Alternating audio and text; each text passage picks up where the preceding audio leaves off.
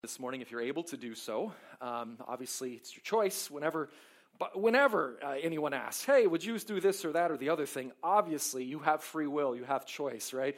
But if you want to play along and experience that aspect of being together, at least consider it.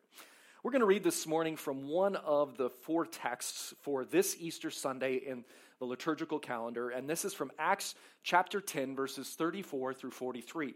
Now, in the past, I've normally preached one of the gospel texts around the resurrection, but you'll see very quickly here why this text is also one of the readings, because it also relays the story as well.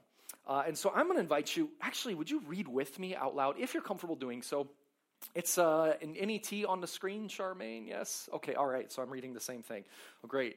So join with me. Let's say this text out loud together, read it together, and then we're going to walk through this this Easter Sunday. Then Peter, say it with me, started speaking. I now truly understand that God does not show favoritism in dealing with people, but in every nation, the person who fears him and does what is right is welcome before him.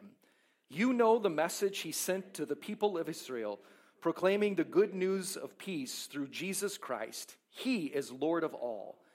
You know what happened throughout Judea, beginning from Galilee after the baptism that John announced, with respect to Jesus from Nazareth, that God anointed him with the Holy Spirit and with power. He went around doing good and healing all who were oppressed by the devil, because God was with him. We are witnesses of all the things he did both in Judea and in Jerusalem. They killed him by hanging him on a tree, but God raised him up on the third day and caused him to be seen, not by all the people, but by us, the witnesses God had already chosen, who ate and drank with him after he rose from the dead. And he commanded us to preach to the people and to warn them that he is the one appointed by God as judge of the living and the dead. About him, all the prophets testify that everyone who believes in him receives forgiveness of sins through his name. Lord, we thank you for this day we have to gather. We thank you that on this Easter 2020, we join with Christians across the world, in particularly remembering this story that also reaches into our time and our moment by the work of your Spirit. And Lord, that this is a continuing story, and we are part of it. We have responded either by curiosity or by giving ourselves over in allegiance to your teachings and your love, Lord, or by rejecting it. And so, Lord, I pray that you would continue to move in our midst as we join in the tradition and become part of that living stream this day in your name. Amen. Hey, would you be seated this morning if you would like to? I say that in our context, and I'm pretty sure nobody's ever decided, no, I'm going to stand the whole service. I'd actually like to see that sometimes. Okay. In the church I became a Christian, sometimes people did jump up, by the way, during the sermon and would shout. So it's a little different. We're a little more chill here in Baptist land here in Canada, right? Easter, Pascha, meaning Passover, the eighth day of the new creation, Resurrection Sunday, all words we use to talk about this day. As we already mentioned, the Paschal greeting, and again, that word just goes back to Pascha, which connects with Passover, is again, Christ is risen. Let's practice together. Christ is risen. He is risen indeed. One more time. Christ is risen. He is risen indeed. I could talk about why I geek out about the truly he is risen, but I'll resist that urge today. But alethos anesti. Truly he is risen. But yes, indeed. This day we specifically declare this story of Jesus. And we lean into the eighth day of the new creation. The ancient church, the early church, talked about this being, there's 7 days of creation in Genesis, but in this, Jesus is recreating the brokenness and redeeming and recycling all things, which one day he will do fully when he comes again at the end of this time as we know it. We remember that humanity is in bondage today. We remember, though, that there is hope, and we renew our allegiance to the Lord of all on this day. There's one author that said this, and I'm using my screen for the first time because of my craziness with my paper notes last Sunday, so I'm converting on Easter Sunday to moving away from paper.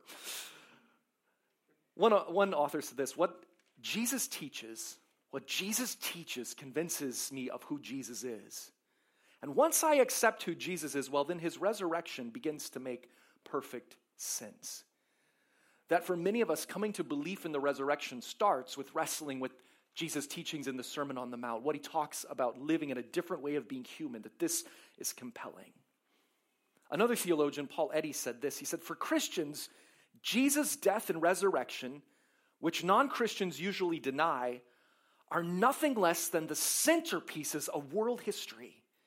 Here lies the key to all of God's dealings with humanity. Through Jesus' death and resurrection, God freed us from the tyranny of evil and reconciled us to himself. Our relationship with God and our eternal destiny depend on what Jesus did when he died and rose again. And on all of this, all Christians have always agreed. The story of Jesus is the center of Christianity. Sometimes people in wrestling with faith says, well, which Christianity? Well, all little old Orthodox Christians have some things absolutely in common across all the secondary and third level issues, and they all boil down to this one person revealing him as God and Messiah in Jesus the Christ. I like how, talking about the text we're about to just spend a few moments on, Adam Braun says this: Jesus in Luke and Acts was full of the Holy Spirit. Remember, as we've gone through this series during the Lenten season in Luke chapter 3 and 4, Jesus' baptism, the presence of the Holy Spirit, Jesus being conceived, the presence of the Holy Spirit, him being sent into ministry by the power of the Holy Spirit in Luke 4. And now in Acts 10, again, we see this, the work of the Spirit, as the resurrection of Jesus and the launching of the church begins to continue the work, that the resurrection has power and impact after he ascends into heaven and continues by the work of the Spirit. It says Jesus traveled around and doing good, healing everyone who's oppressed. And in Acts, all believers, we're told, have access to the Holy Spirit, which calls all of us towards God's righteousness, peace, and joy, and justice. And so we see this moving the church forward this morning. This passage that we read today in Acts chapter 10 is fascinating because it's the church expanding beyond Israel into the rest of the known world. And here we have the story of Cornelius. Cornelius, who was not a Jew, who was a Gentile, but was searching after God as best as he knew how, and was considered a God-fearer.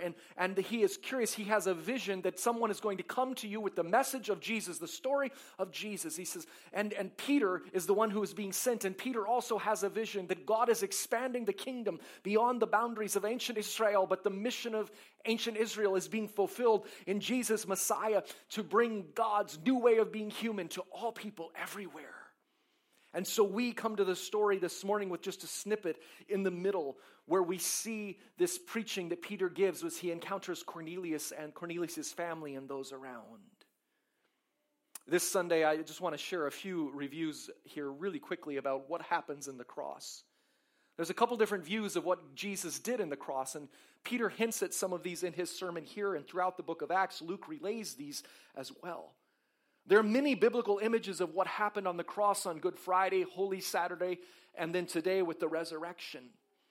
And sometimes the church gets hung up on just one of these. And keep in mind, these are attempts to express what God did in Jesus and the cross for the world. And it's not just one of them, and they don't do justice to the fullness, which we won't fully get, I don't think, until the life of the world to come. But there are three main ones that we hear, and Fleming Rutledge has used these. Christus Victor, this idea of Jesus as the victor, identifying with conquering over demonic powers. So one of the views of what Jesus does for you is that he frees you from being enslaved to this power or this force of sin and also this force of wrathful violence. That what Jesus does on the cross, in some way, he absorbs and defeats from all time this idea of the powers that are allied against us, that something went awry in creation, the misuse of freedom of spiritual beings and others that put us in captivity. Another view is on the cross sacrifice. Jesus identified as an unblemished offering for sin based on the old sacrificial system, and that Jesus deals with this as well. And of course, the debates range between, who is receiving this sacrifice? Is God receiving this sacrifice, or is this sacrifice the consequence of sin? So there's some debate on how he stands in the place and becomes a sacrifice. And which leads to the third one, substitution, that Jesus identifies as the judge and the judged in our place. I like how Fleming Rutledge will summarize these two things, and just hang with me, and then we'll talk through the text quick. Basically, two views. I like how she does this, and I've shared this before. Number one, in the cross, we see God's definite action in making vicarious atonement for sin. The cross is understood as sacrifice, sin offering, guilt offering, expiation, blotting out, removal of sin, and substitution in some way. Many of us debate on whether it's penal substitution or some other kind of substitution, because you can see certainly arguments along the line on that. I tend to be one that goes away from the penal one, because that can be like dumbed down to where it's like God is mad at God, pouring out God's wrath on God's kid, and that's all messed up and not biblical in a lot of ways. So we have to be careful about that. Well, it's slightly biblical, but not really once you get into the bigger picture.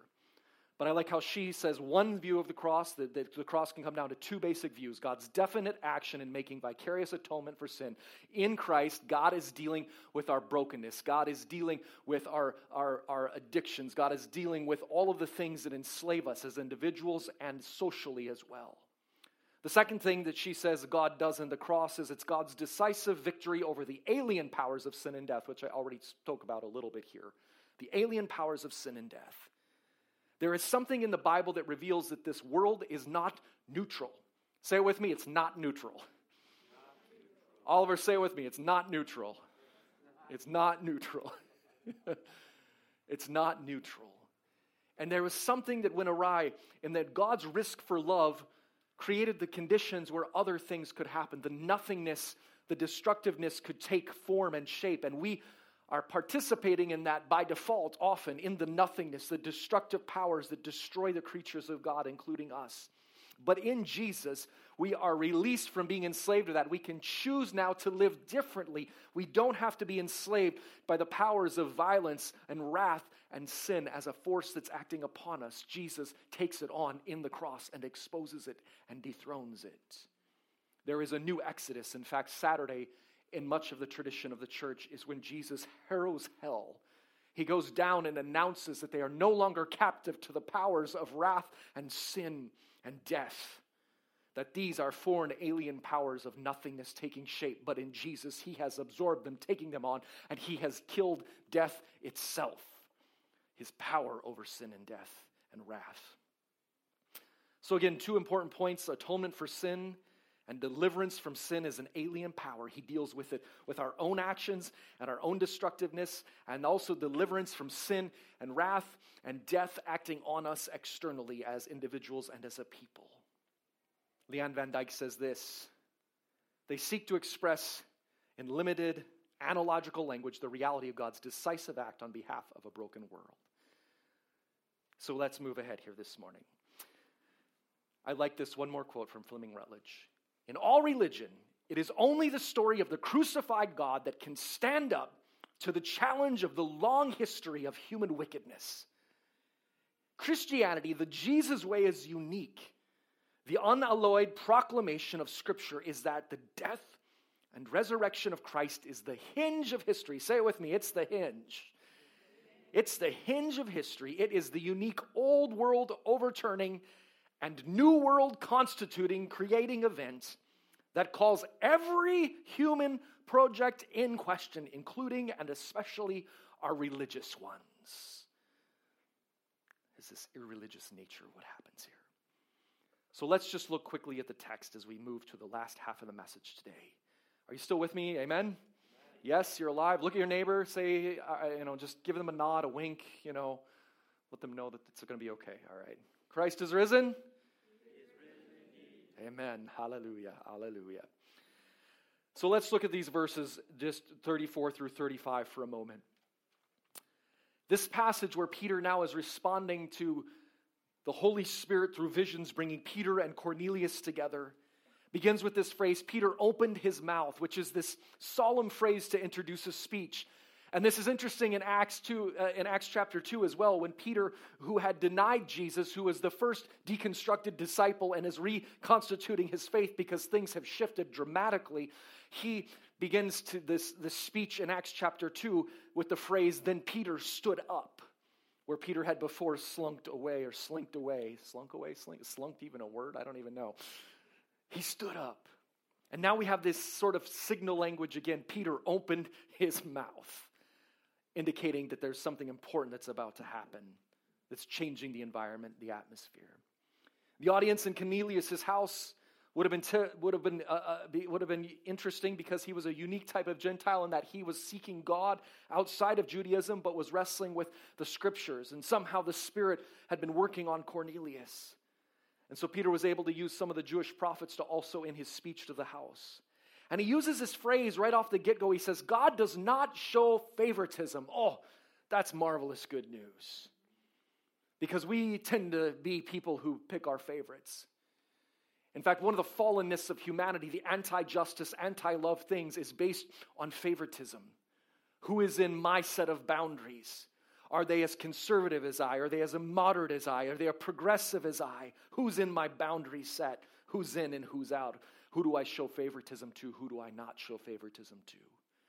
And we could go on and on and on. Do I only show favoritism to those that are within my tribe or my kinship group? Do I only show favoritism to those that are in the same social economic status as I am?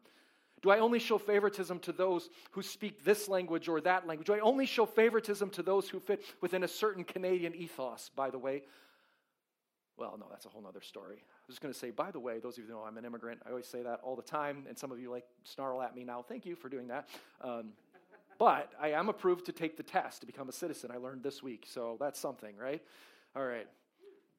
But you know what? My identity isn't that. I'm a binational immigrant. I'm a mutt. God is not a respecter of persons. God is one that does not show partiality. I like how one translation puts it, I realize that God does not show favoritism in dealing with people. And this idea, again, is that he is not a respecter of persons, that Peter is preaching that one of the things that the cross, the resurrection reveals, and now the sending of the Spirit that is happening and compelling Cornelius through visions and dreams to decide to follow Jesus as Messiah, that God is reaching all the time, everywhere, to everyone. This is part of the radical message of Christianity. It went everywhere from the day one, day go, that it is calling us and drawing us. And I think it's so important these days, especially in North America, where we hear all kinds of fabrications and people that either are claiming Christianity and make it some horrible version, or people that are rejecting Christianity. When we look back at how this thing is formed, it's all about Jesus and the work of the Spirit calling us to be people centered in the radical love displayed in Christ. And it changes us how we are human. It celebrates the unique pieces of us, but calls us also into unity with others. I like how Yaroslav Pelikan talks about this, the unity and equality of all humanity before God.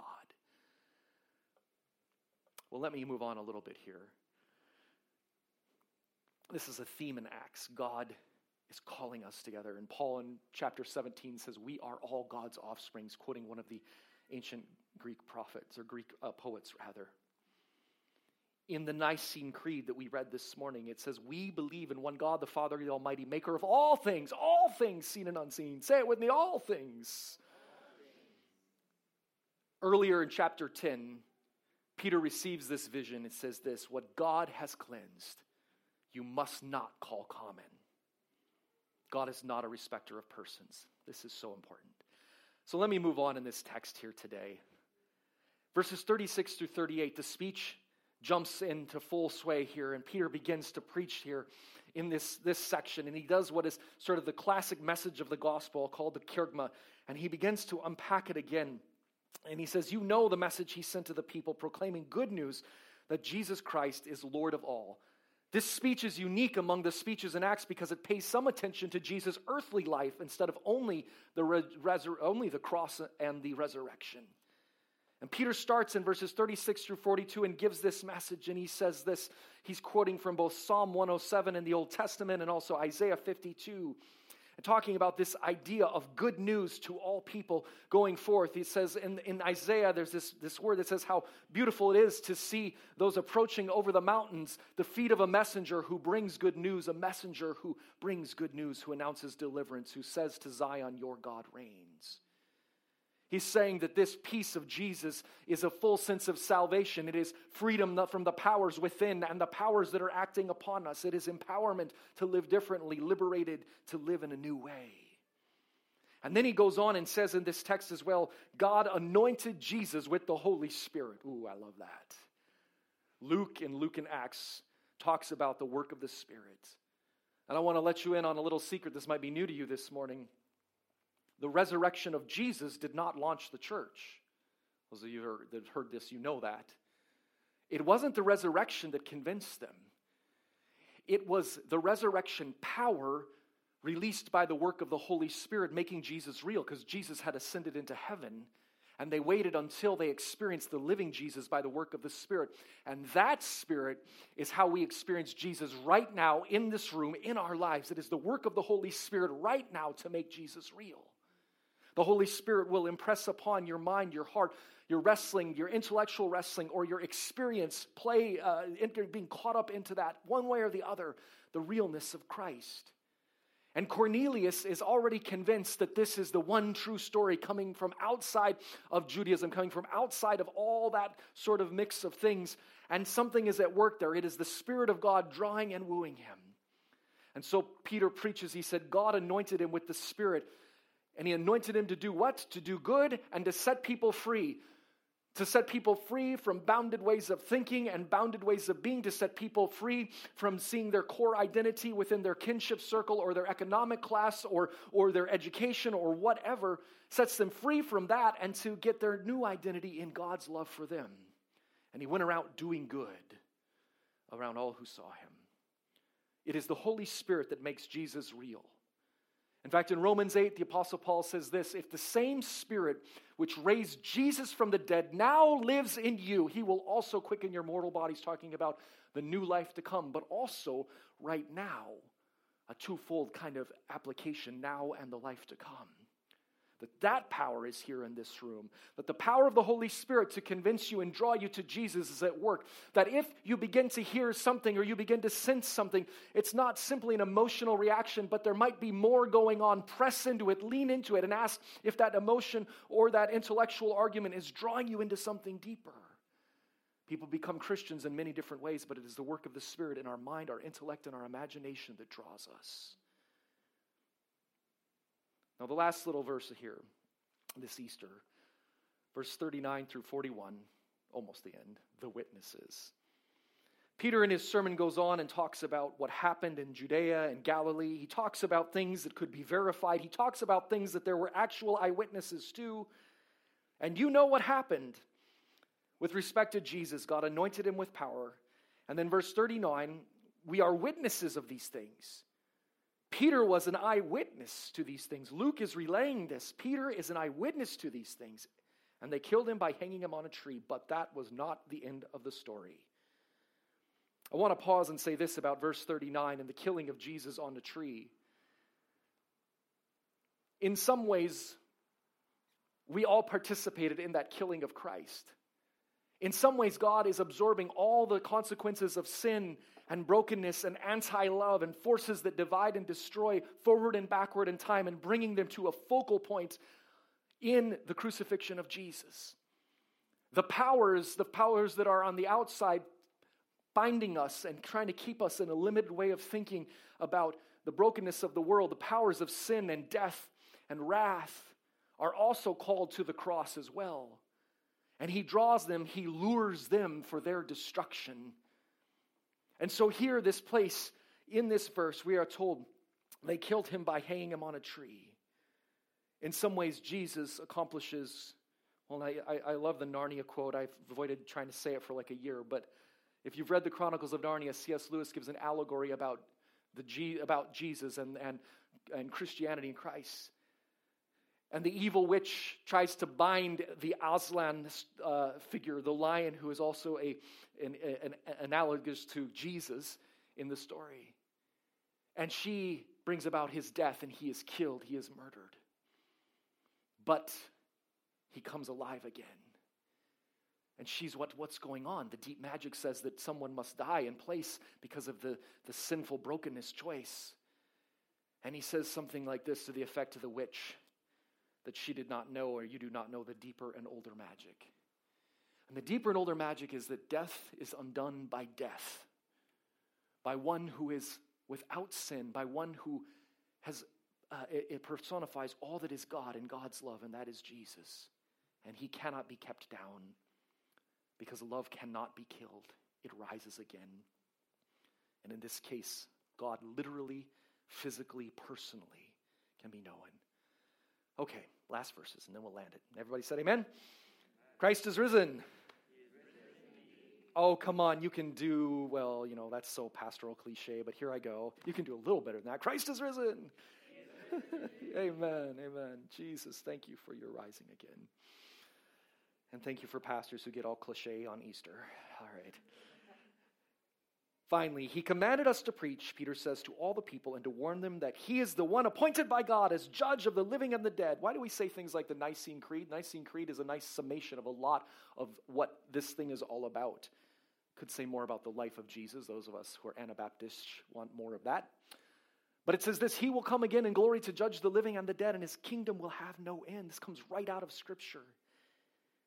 And so he commands them to preach everywhere that he is the judge of the living and the dead, and about Jesus all the prophets testify, and everyone who believes in his name receives forgiveness of sins. There are many ways to cross over the line into faith this morning. There are many ways to become a believer. There are intellectual understanding what is the nature of play and art, philosophy, aesthetics.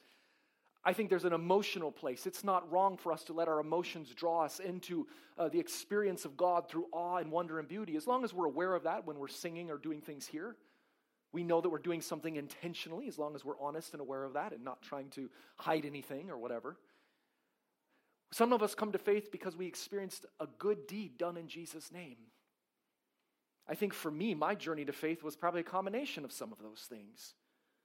My parents had been through a messy divorce when I was a child. My mother was sent on a faith journey, trying to find meaning in her life. I vaguely remember some of this. I was pretty young at the time, but I remember she went into a very progressive church, and then she went into a very conservative church, and eventually she landed, I think, somewhere between the two. She went from UCC, which in the States is like Uniting Church. Oh, we're going to have to edit this out later. Thanks, Harry. And then she went into like a Southern Baptist church, and then she ended up in something like it's a weird blend of progressivism and conservatism in a Pentecostal church, although the Pentecostal church would never use that language. And she became a Christian there.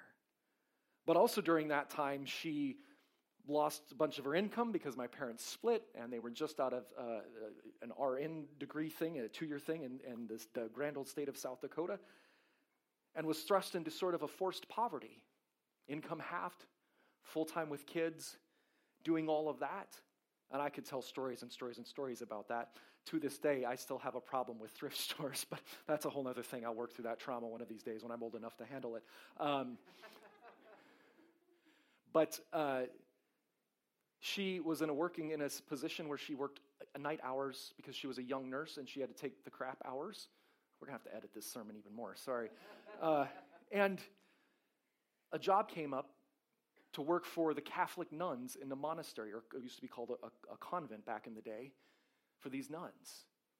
And we experienced firsthand the goodness of God through this church, through the Catholic Church, blessing my mother with a job with normal hours so she could spend more time with her children out of her fresh divorce and all the craziness of that. Some of us become believers because we experienced the good deeds. He went around preaching good news and doing good deeds. So between the feisty, crazy evangelicalism of my Pentecostal background, between experiencing good deeds of those that served a family going through deep brokenness in an incredibly conservative culture, by the way, and so you can imagine the layers of stigma, even growing up in that place, even in the 80s and 90s. And experiencing the Spirit of God within the community of faith and the worship of that church. Hearing the stories of people, how they encountered the living Jesus through the work of the Holy Spirit. And I'm here today because of those good works, preaching the gospel of the good news and the power of the Holy Spirit. And thankfully, other witnesses along the way that opened space in their lives, some of my relatives that were authentic believers, some of people throughout my church experience. So I don't know about you this morning. Cornelius had a vision. Peter had a vision to go. But maybe this is your day to take another step with Jesus. Maybe this is your Sunday, this Easter 2022, to say, yes, or to renew your life with him. And here's the thing about following Jesus. It shifts throughout the course of our life. It looks different. And for some of you, you need to let go of some stuff that was attached to the church and Jesus that really doesn't have anything to do with it, or it was okay for that season, but that season is over. And maybe this Easter is a time to embrace, again, a Jesus-centered, a new way of living into this gospel, this good news. Is this your Sunday? I don't know, but I want to make space for it. So finally, everyone who believes in Jesus can receive forgiveness of their sins, release from the things that bind us, empowerment to live differently. And why don't you stand with me this morning as we get ready to land this plane? Peter is preaching to Cornelius. And here's the interesting thing. The Holy Spirit is the part of God, the person of God that makes Jesus real until Jesus comes again one day, as he promises he will. And it says this: while Peter was still speaking these words, while Peter was still trying to land the plane, the Holy Spirit descended upon them. And there was something that happened physically in the midst that convinced Peter, this Jewish follower of Jesus, that now God is doing this thing for everyone everywhere. He had just preached it, but now he needed to practice what he preached because God just ended his sermon for him. And they encountered the living Christ through the empowering presence of the Holy Spirit. So this Easter Sunday, I remind you of this. If you are a believer, there are many ways into the kingdom. Jesus said there are many that are outside that he is calling. And ultimately, there is something about having a living encounter with Christ through the power of the Spirit that draws. And my prayer for this church as we go into this summer season, the next season after Easter, ordinary time, Eastertide, Pentecost, all the things, is that we are a church that makes space for people wrestling, whether they're intellectual questioning, whether it's the church not being like the church and the church through repentance drawing them back or drawing them in, or whether it's through these direct encounters with the Holy Spirit or works and good works. These are how people enter and experience the living Christ. And some of you have these stories. You need to learn to share those stories. And some of you are here today because God is wooing you and drawing you. And so as we prepare to leave, I'm going to invite our worship team to come up. And we have a prayer of, it's just a tool, but it's a prayer that we can use to begin to take our first steps with Jesus. And we say it every couple times throughout the year to remind ourselves of what does it mean to begin to follow Jesus. So we're going to put this prayer on the screen. We call it an allegiance prayer. In the old days, we had sort of these, you prayed that, and you are calling on the name of Jesus. You are beginning a journey with him. Please speak with me, speak with Andres, speak with one of our elders. We'd love to be able to help connect you and take the next steps in becoming part of a community that is centered on Christ. Because that's part of what it means to follow Jesus. It's not just about Jesus and you, but calling us in community together. And if not here at Pilgrim, we'd love to get you connected with a church somewhere that is following him. So Lord, we thank you this Easter for this opportunity we have to remember and to celebrate who you are. And this message of Peter, this kerygma, this declaration again of the story of your life, death, and resurrection calls to us. And Lord, may this church be a place where whether it's intellectual questioning, whether it's experiential things, whether it's experience of justice and good works, however the kerygma is coming forth, may it come forth in this house in every way as we are sensitive to your Spirit at work in the world and here in South Vancouver. And Lord, I pray that this Sunday someone would have taken that step and we can celebrate with them their new life in you. In the name of the Father, Son, and Holy Spirit we pray. Amen and amen.